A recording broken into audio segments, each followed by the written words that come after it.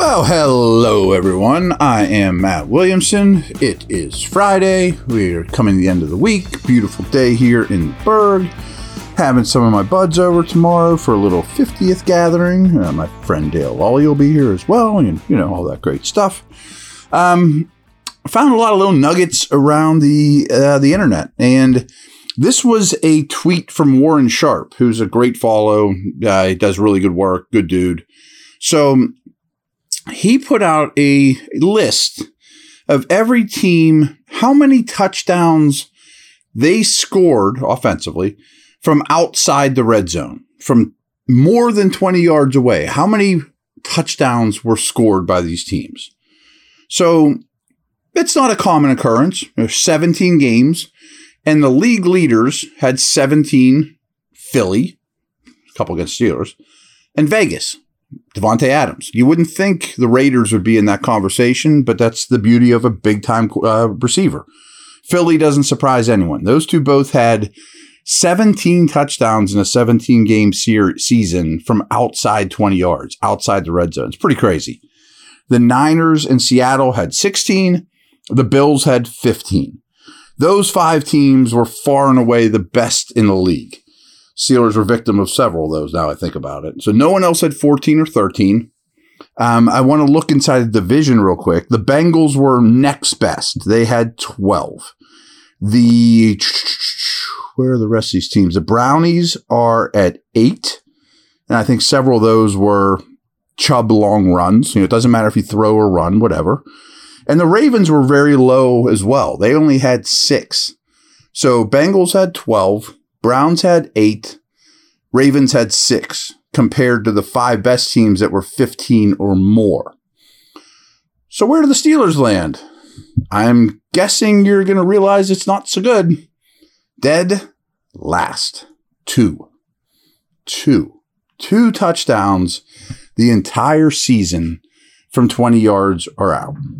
I mean, that's 1 worse than the Colts, 2 worse than the Falcons, 3 worse than the Rams and Bucks. I mean, these are teams with multiple quarterbacks, lack of talent. And when I tell you explosiveness on offense is their biggest problem, I think that's the best reiteration of that. So along those lines, now I'm not going to tell you Pat Freiermuth is the most explosive tight end in the league or anything like that. But before I even saw that tweet, I found some fantasy stuff about Freiermuth I wanted to talk to you guys about, and we'll start there. And before I even do that, I think I told you that just the eyeball test, watching Freiermuth at OTAs, 9 practices, I thought he looks, moves better than I've seen him yet. And he's always been a good mover. He's a very good player. I think you guys know I'm a big Freiermuth believer. I've told you several times I thought he was our best offensive player last year. And some of these numbers reiterate that. But we'll get back to the explosive stuff here in a minute too. So this comes from Dwayne McFarland from Matthew Berry's website, fantasylife.com. It's all free. You guys can go there and check it out. But he just put out his tight end tiers for fantasy. And he ranked Freiermuth as the 8th tight end for fantasy football. I mean, Kelsey's clearly 1 if you don't play fantasy. Kittle's ahead of him, Hawkinson.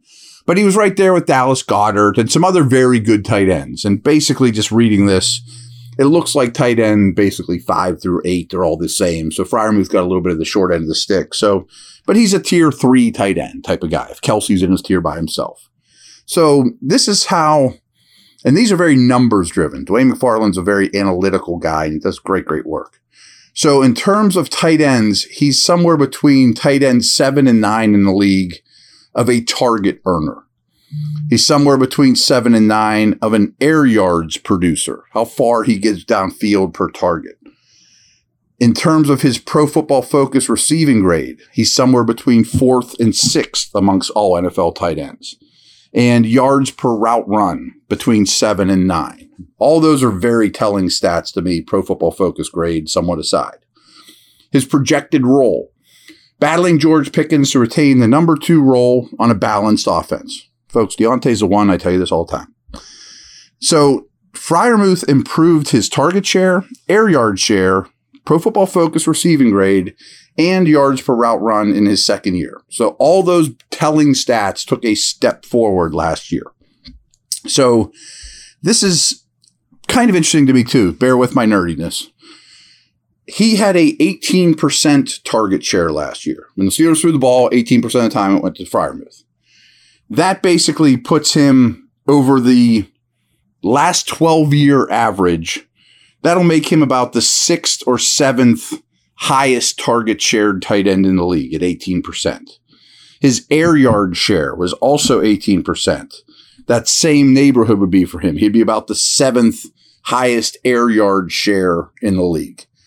Here's where things are a little lacking for him, though, is per route run. You know, he's only at 9.3, which is not a top 12 number. So again, they need to get him downfield more, but I have some good stuff on this. So this is very telling to me. This was the best thing I dug up in the last 24 hours or so. So Freiermuth delivered an explosive reception on 25% of his targets. So when they threw him the football, whether he catches it or not, targets, 1/4 of the time, he came through with an explosive reception. And remember, all I talk about is Steelers need more explosion. Steelers need more explosion. That was second only behind George Kittle. So of all the tight ends in the league that ran 250 routes or more, which isn't a crazy high number, Kittle was the most explosive on a per target metric. Freiermuth was 2. And I think he's moving better now. So they need to utilize that more. And, you know, Darnell Washington can stretch the seam. Freiermuth can bring stuff after the catch. You know, like, there's something there to work with. He's not going to go for 80-yard bombs. He's a tight end. But he can get you 20-yarders. He can score from without, you know, outside the red zone. You know, so I keep going back to him over and over. And he's not the only guy I come back to. But I very much think Freiermuth is more the answer to their problems than somebody to worry about. I mean, and that's being very mild. I mean, I think he's a big-time guy. All right, little break, and then I just got a couple other little, you know, small nuggets here I think are interesting too.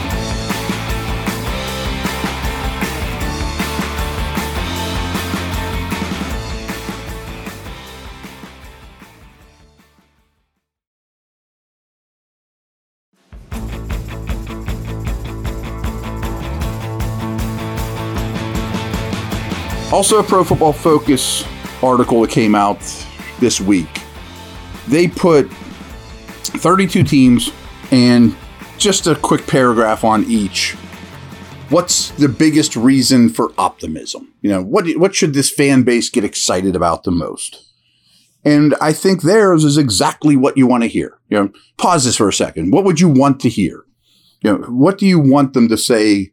Reason for optimism. Like, sure, you could be like Tomlin stable, you know, good defense, TJ Watt returns. We all know these things. But the one that they picked, ascending Kenny Pickett. That's what you want to hear, right? I mean, so I've told you these numbers before, but they still really stand out to me. From week 12 onward last year, the only quarterback in the NFL with a higher passing grade than Kenny Pickett was Joe Burrow. The only quarterback in the NFL with a higher passing grade than Kenny Pickett was Joe Burrow. From week 12 on. Pickett had an incredible 7.2 big-time throw percentage and just a 1.2 turnover-worthy play percentage. Both of those are like the best in the league. All of that points to a big leap for Pickett in his second season. With hopefully a fully healthy TJ Watt returning for a full season, Pittsburgh will be a tough out once again. Again, that's just what you want to read. You know, what's our number one reason for optimism around this team? The quarterback. Okay, there you have it. All right, last thing too, this is also a Pro Football Focus nugget. And frankly, content around the league right now is a little low and it's going to be slow. But I've often talked about their position ranks that have come out. You know, lots of lists this time of year, of course. Trust me, I've been the writer of those for years and years. And the safety list came out. They have Derwin James number 1 and Minka number 2. Of the top 32 safeties, no other Steelers made the cut. Yeah, with a full season, I could see KZ being 25, 26, something like that. I have no problem with this. To me, it's a little blasphemous, but it's almost like Derwin and Minka, who are basically the same age, have an Ed Reed, Troy Polamalu feel to them, where they're better than basically everyone else at this position. They're the best of their generation. I'm not saying they're going to be all-time greats like Reed and Troy, but they both stand out. Minka's more the free, Derwin's more the Troy in the box. And it's more, do you like chocolate or vanilla? Do you like strawberry or rocky road? It's just the two of them are immense talents. And just want to read what they had to say about both of them. I don't know who I'd pick, to be very honest with you. The big knock on Derwin is he needs to stay on the field, but he's a little freakier than Minka. So here we go. James is the league's most dynamic playmaker at safety. There isn't a better combination of run defense, coverage, and pass rush. I agree with all those things. His 77.6 overall grade ranked 13th among all qualified safeties. He racked up 2 interceptions, 2 forced fumbles, 4 sacks. On any given day, the soon-to-be 27-year-old has the ability to be the best safety in football, which that's kind of key to me, to be honest with you, because he's teased more than he's delivered. Even Pro Football Focus says he was 13th amongst all their safety ranks. But when you see it, you're like, whoa.